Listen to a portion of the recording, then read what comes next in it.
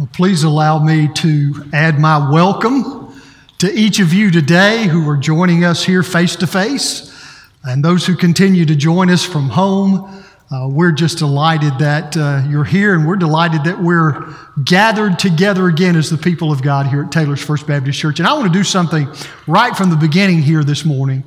I know you want, as I want, to express tremendous appreciation to this church staff that has been so faithful through these weeks when we've had to be more removed from one another, continue the day in and day out ministry to make sure that the live streams were going out on Facebook Live and on our website. And let me tell you also, between this service and the early service this morning, there was an army of folks in here between these services, wiping down pews, cleaning restrooms, doing everything to make sure that everything was safe and sanitary in here, and we'll be doing the same thing when you exit today. We've got so many folks who have done so much over these past couple of months. Don't you want to just say thank you to them this morning for all of that? I sure do.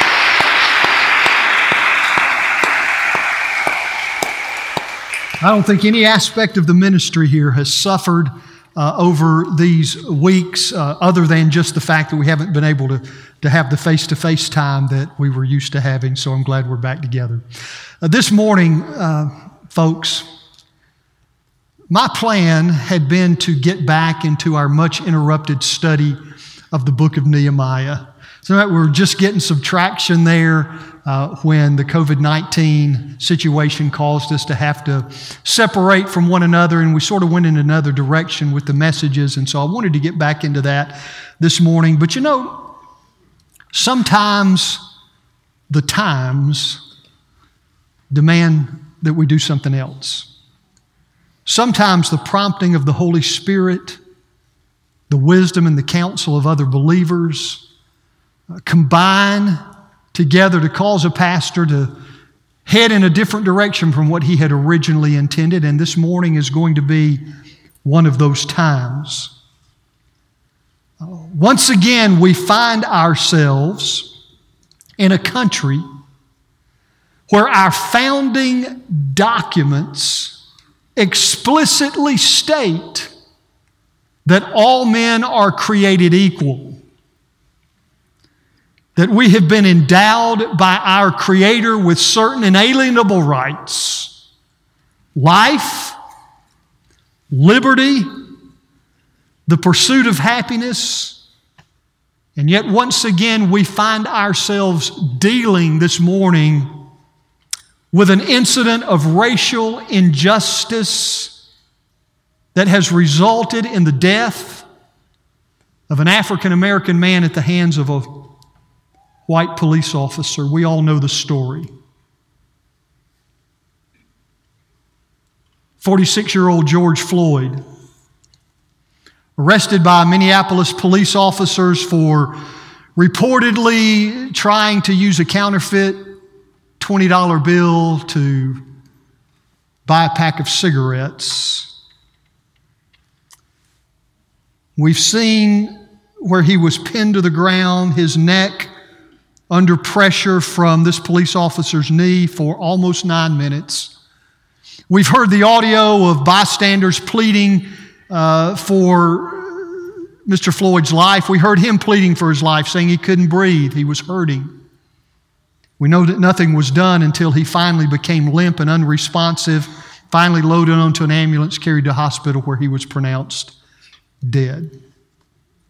Let me say something this morning. For many of you know this, but for those of you who may not know, I am a sworn law enforcement officer of this state. I know something of what law enforcement officers face every single day when they put their life on the line when they go out on the street. I understand that. I know what it feels like to see angry looks directed towards you when you haven't done anything. And I also know that the vast majority of law enforcement officers out there today are doing what they are doing because they want to make a positive difference in their community and in the world. That's why I do what I do.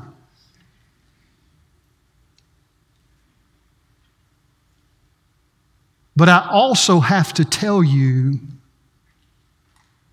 that what I have seen and heard of what happened to George Floyd is absolutely without defense. It cannot be explained away. And it is another in a long line of recent examples of the fact that we still have a long, long ways to go in the areas of racial equality in our country. And here's the thing, this is not just a law enforcement versus the black community issue. Far from it. Now that's been the most highly publicized and politicized aspect of this. This is what has been in our face in recent days, but these are only symptoms, church, of a much more tragic disease that has plagued our country for more than 200 years, and let's be honest, the Church of Jesus Christ for more than 2,000 years. And right now, we, this morning, as the people of God, as the Church of Jesus Christ in America today, in light of these most recent examples of tragedy, we have to ask ourselves the question, how are we going to respond? What is our testimony going to be? How are we going to deal with the issues of racial inequality and injustice in our nation today? And I'm going to say something right now that I realize may be difficult to hear. And I want to assure you this morning, it is not my intent to offend anybody. And if I offend you, I want to apologize in advance for what I'm going to say, but I'm not going to apologize for what I'm going to say. And that is that the church in America today has been complicit in the widening racial gap in our country today. You ask me how? Here's how. We have been complicit many times by being very slow to speak about the manifestations of racial injustice and racial inequality in our nation. And folks, that has got to change. It has absolutely got to change, because like it or not, our response to this controversy is in the spotlight today. It's in the spotlight right now. Let me tell you something. The politicians are talking about it. The professional athletes are talking about it. The media is talking about it. Those in the entertainment industry are talking about it. And the Church of Jesus Christ can no longer afford to be strangely silent. We just can't be. Not anymore. Scripture does not ignore this. And so today, and probably for the next couple of Sundays, I want to say something and share some things that I think all of us need to hear. Address something that we have failed to address for far too long. And let me say this too. We have African American members of this congregation.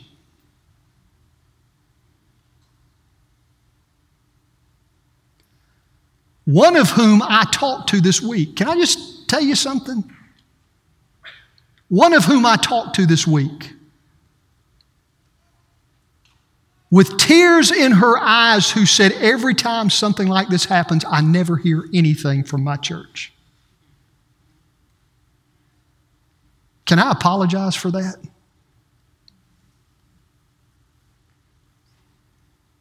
So we're going to look at this, whether it's comfortable or uncomfortable. We're going to talk about it because we need to talk about it because God's Word talks about it. And so, as long as God gives me something to say, and as long as He says there's something we need to hear, we're going to try to address this. But I want to do it biblically. I don't ever want to stand up here and try to address any topic or deal with any subject just because I feel a certain way about it. Our guidance comes from God's Word, right? So we want to look at that, and I want to invite you to take your copy of God's Word, if you have it with you, and turn to James, the 2nd chapter. Now, before we read this text from James chapter 2, let me make several observations and comments about what we're about to read.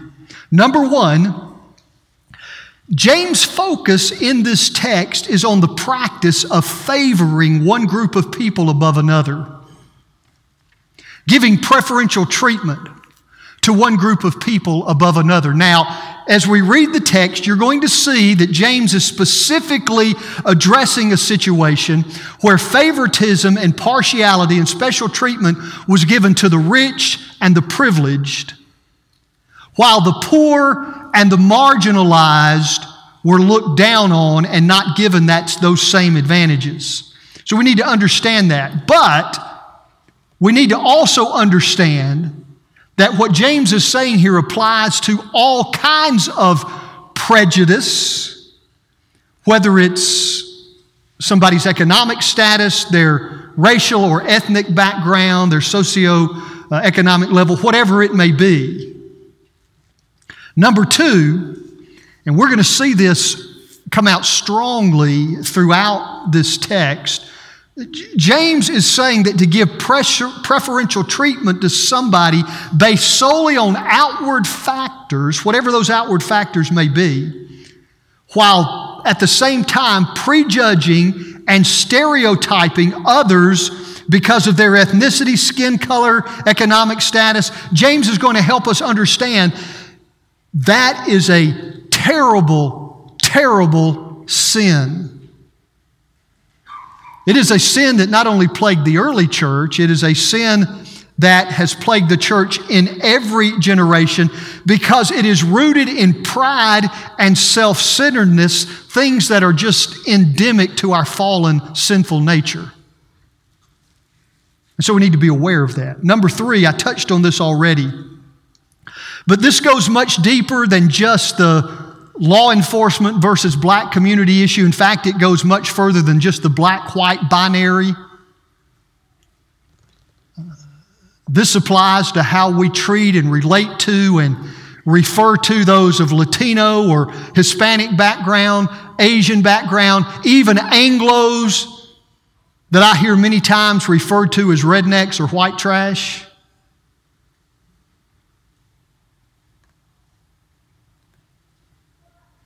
And I'm going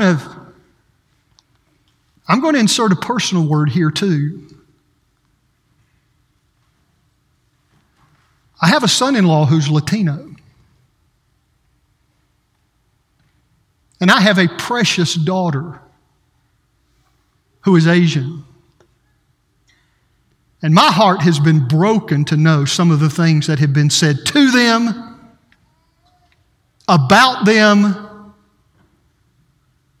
and those who come from other ethnic and cultural backgrounds. Church, it is not right. It is unchristian. It is unbiblical. And we have got to address this. Number four, because this is such a serious, and many times it shouldn't be, but I think many times it's sort of an unconscious kind of sin. Only a radical change of heart brought about by the working of the Holy Spirit is ever going to make a difference. That's the only thing that's ever going to change us. So I want us to look at this text this morning. We're going to put it up on the screen. And the version you're going to see there is coming from the Passion Translation. This is not something I would suggest to you to use as a serious Bible study tool. It's not always a very accurate translation. It's more of a paraphrase. Some would call it a dynamic equivalent translation. What what the translator is trying to do in putting these verses together and translating them for you is not so much to give you an accurate, literal translation from the original Greek, but he's trying to hit you with the same kind of impact that those first century Christians would have felt when they read it or heard it in their language. So I'm going to look at some other verses, some other translations as we go through these verses. But for right now, let's just read this, and you can follow along on the screen or your message guide there at home. Beginning with verse 1 of James chapter 2. My dear brothers and sisters, fellow believers in our glorious Lord Jesus Christ, how could we say that we have faith in Him and yet we favor one group of people above another? Suppose an influential man comes into your worship meeting wearing gold rings and expensive clothing, and also a homeless man in shabby clothes comes in. If you show special attention to the rich man in expensive clothes and say, well, here's a seat of honor for you right up front, but you turn and say to the poor beggar dressed in rags, well, you can stand over there or sit over there on the floor in the back, then you have demonstrated gross prejudice among yourselves and used evil standards of judgment. So listen carefully, my dear brothers and sisters. Hasn't God chosen the poor in the world's eyes to be those who are rich in faith? And won't they be the heirs of the kingdom realm He promised to those who love Him? But yet you insult and shun the poor in your efforts to impress the rich. Isn't it the wealthy who exploit you and drag you into court? Aren't they the very ones who blaspheme the beautiful name of the one you now belong to? Your calling is to fulfill the royal law of love given to us in this scripture. You must love and value your neighbor as you love and value yourself. For keeping the law this law is the noble way to live. But when you show prejudice, you commit sin and you violate this royal law of love. For the one who attempts to keep all of the law of Moses but fails in just one point has become guilty of breaking the law in every respect. For the same one who tells us do not commit adultery also said, do not murder. Now, if you don't commit adultery but you do murder, you're still guilty as a lawbreaker. So we must both speak and act in every respect like those who are destined to be tried by the perfect law of liberty. And remember that judgment is merciless for the one who judges others without mercy. So by showing mercy, you take dominion over judgment. Heavenly Father, we need You to help us deal with the issue that confronts us today as the people of God, as a culture, as a nation. For we know that only the gospel of Jesus Christ can provide the remedy for this ill, this disease that continues to plague us. So, Father, give us spiritual eyes and ears to hear and to see and to embrace Your truth this morning is the prayer that we pray in Jesus' name. Amen. All right, there's a big problem here in these verses that we have read together. It's revealed to us very clearly. Let's look at it quickly this morning. James chapter 1, verse 2. This is the New International Version. Reads this way. My brothers and sisters, believers in our glorious Lord Jesus Christ must not show favoritism. The English Standard Version reads this way. My brothers, show no partiality as you hold the faith in our Lord Jesus Christ, the Lord of glory. Now, the problem in these verses is revealed to us in a single word that is translated partiality or favoritism. Different translations translate it different ways. Partiality or favoritism. In the original language of the New Testament, this is a compound word. In other words, it is a single word made from two separate words that are brought together to create a brand new word. And in this case, the word translated favoritism or partiality comes first of all from a word that means to receive something, That's the first word. The second word is a word that is used to refer to the face. So when you put those things together, the idea you get is that of receiving someone, relating to someone, or responding to someone based upon the way that person looks. The idea is that you prejudge someone. You make value judgments about someone based upon their appearance, whether it's their dress, their age, the color of their skin, their economic or social status, whatever it is. Color of their hair, whether they're tattooed, you just name it. You're making value judgments about people based solely upon the way they look. That's why I like the Good News translation of this verse. I've listed it for you there. The Good News translation reads, "My friends, as believers in our Lord Jesus Christ, the Lord of glory, you must never treat people in different ways according to their outward appearance." Now, so this word favoritism or partiality can have quite a few synonyms. Let me give you some of them. Bias, bigotry, those words work. Discrimination, racism, prejudice.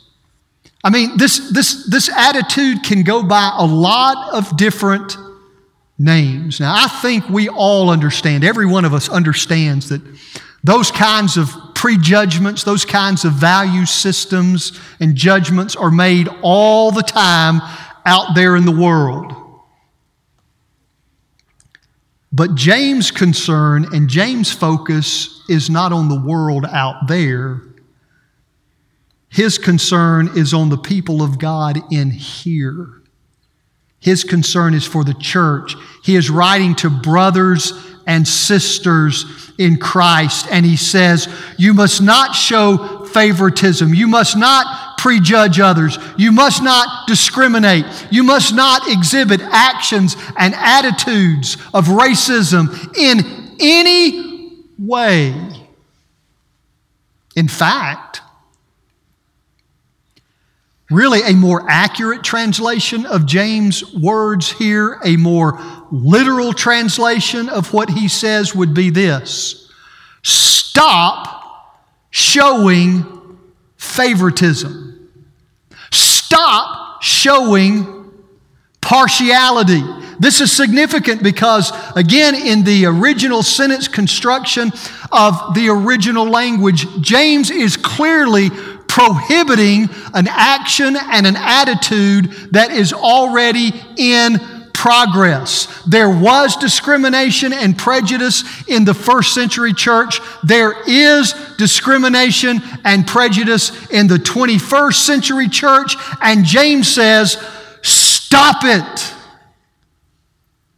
Don't bring that mess in here.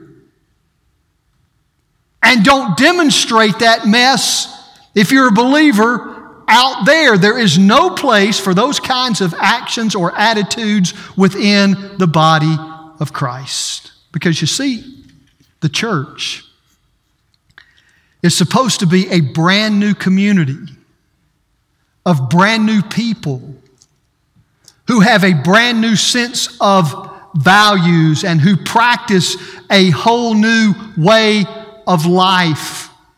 We don't measure things the way the world measures things. We don't see things the way the world sees things. We don't operate like the world operates. Do you know that? We're supposed to be different. And that means we live our lives according to biblical principle. Not personal preference or any other thing. So when it comes to our attitudes toward and our dealings with other people, it doesn't matter what our personal preference might be. The biblical principle is don't show favoritism. Don't make distinctions about people based upon their ethnic background, their social status, their economic level, their appearance, or anything else.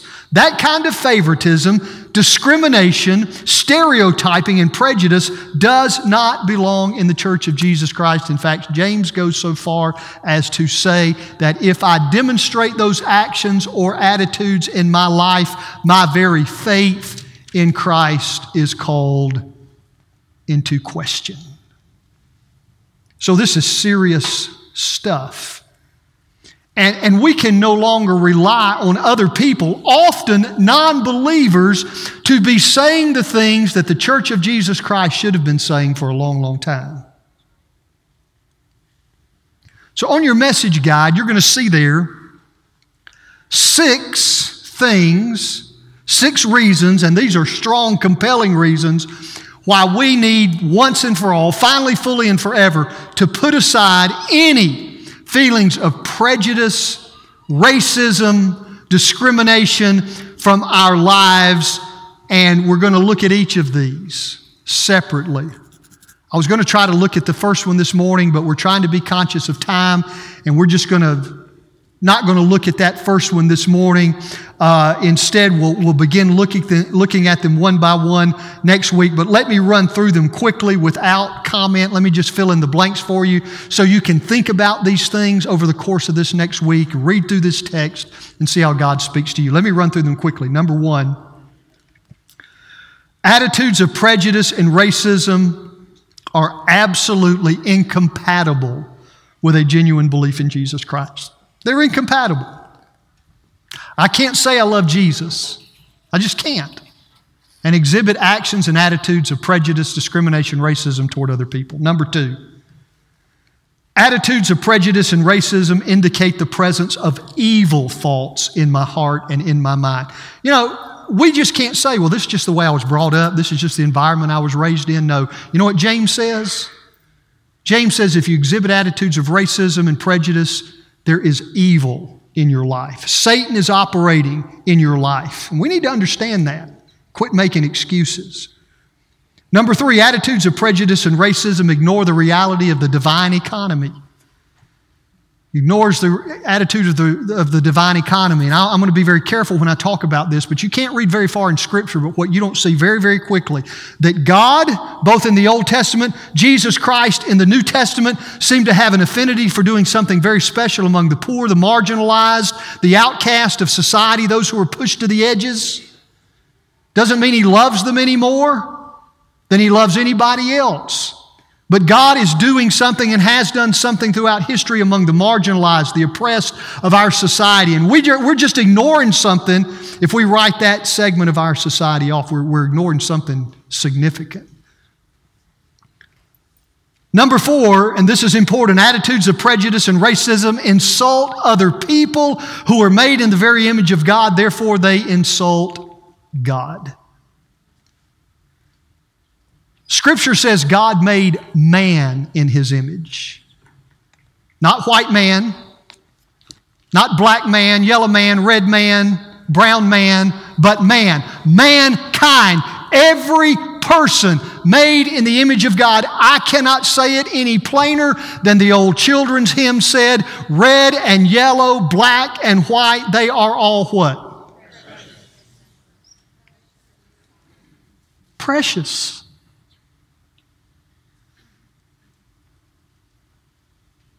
Precious in His sight.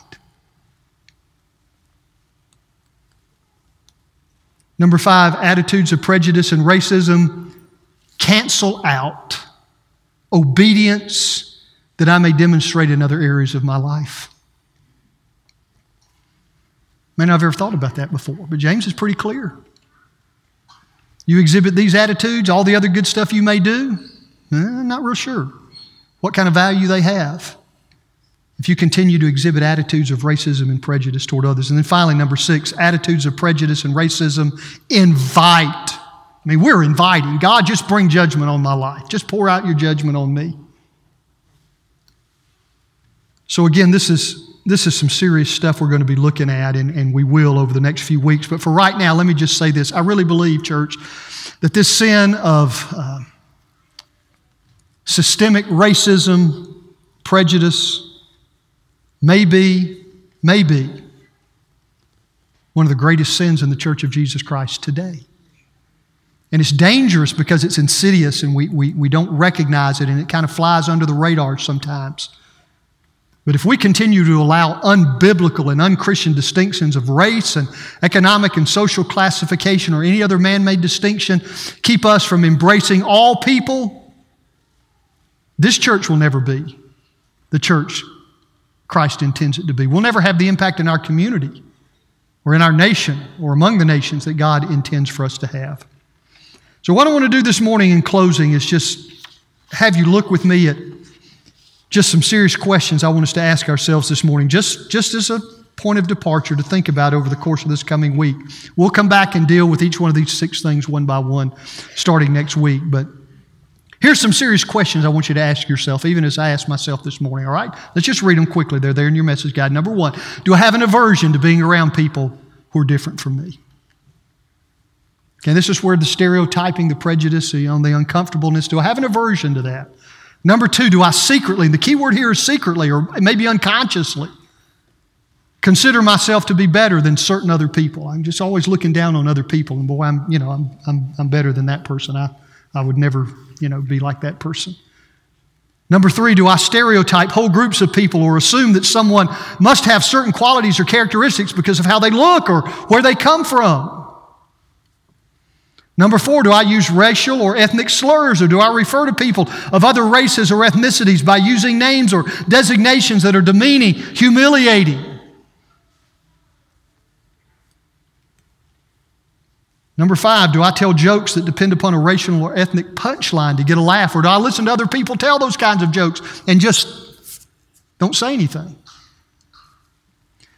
6, and most important, I think, in many ways, what am I doing? Okay, we can talk about how bad this is, but what am I doing personally to build bridges with, form relationships with people of ethnic, social, economic backgrounds that are different from my own? What am I doing? Am I doing anything, or am I just talking about how bad things are? Listen, we have the only answer to the problem of systemic racism, racial injustice, and inequality, and that is the gospel of Jesus Christ. And we have that message. Close with this personal story. Last week, before any of this happened, I was working with the Travelers Rest Police Department and got a call out to one of the neighborhoods there in Travelers Rest. It's a tough neighborhood, multi-housing, government-subsidized housing, a lot of minority kids living there. And during this COVID-19 journey that we've all been walking through, these kids don't have anything to do. Most of them have one parent. Some of them are living with grandparents. And so we were getting calls out there that these kids were being loud, playing loud music, lighting fires and other things. So we had to go out there and disperse that, not once, but several times.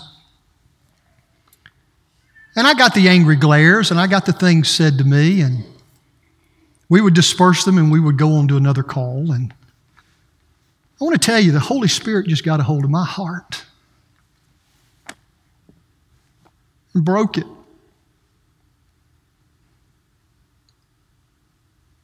And so I rode back out there, and I found a group of these kids, about 12 of them, sitting on the front porch steps of one of the apartments there, and I got out of my car, and I walked up to them, and I could see them tensing up. And I just said, hey guys, tough times, aren't they? I know y'all don't have anything to do. Let me ask you a question. Would you stay right here if I ran and got a bunch of pizzas and brought them back to you? You could see everything in their faces change. You could see them relax. You could see and sense and feel the whole demeanor of that encounter change. And I think they thought I was lying because by the time I went and got the pizzas, I had to respond to a couple other calls, but I did finally get back there. And I said, hey guys, I told you I was coming. And there wasn't any big thing that happened, but I just got a chance to stand out there and just talk to them a little bit, hear what they'd been going through, understand a little bit of the challenges that we're facing them, and let them know I cared. Folks, it's not hard.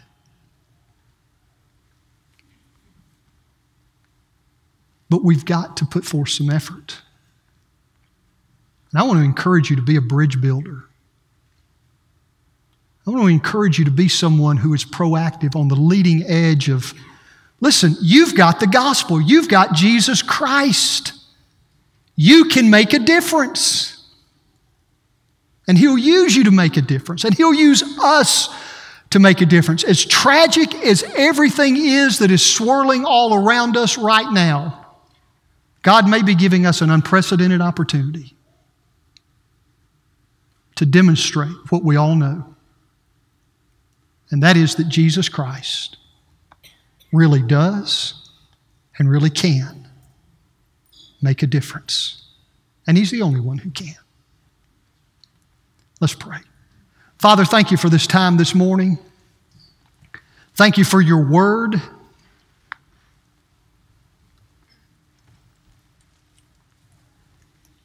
Thank you for being a God of mercy and a God of grace and a God of forgiveness. I pray for our nation and all that is taking place right now, all that we see happening around us. And God, I just pray we would be those agents of reconciliation, healing, transformation, and that we would become the salt and the light that you have called us to be in this culture, in the incredible darkness, in the incredible spiritual decay and corruption that's all around us. May you thrust us out from this place to be that missional people, to stand for justice, to stand for equality, to demonstrate love, to be your hands and your feet and your voice. Would you use us that way, Father? We pray, we beg that we would be silent no longer, we would be seated no longer, but we would be on the very leading edge of societal change because we're the only ones who have the answer to this problem and any other problem. We have Jesus. Thank you for that. It's the prayer that we pray in Jesus' name. Amen. I'm going to invite you to join me in standing. We realize the restrictions on COVID and all of that, but if you need to respond this morning, you need to come to this altar, pray for our nation, pray for your neighbors, pray for how God might use you, then, there's plenty of room up here to spread out. If you need to talk to somebody, our ministry staff will be available. I'm available to do that if we need to talk to you this morning. Just let us know. We'll be glad to take you to another location and spend some time with you this morning. But we're going to sing and we're going to pray together and we're going to let God continue to work. So if He's spoken to your heart this morning, you need to respond in any way as we sing. You come right now.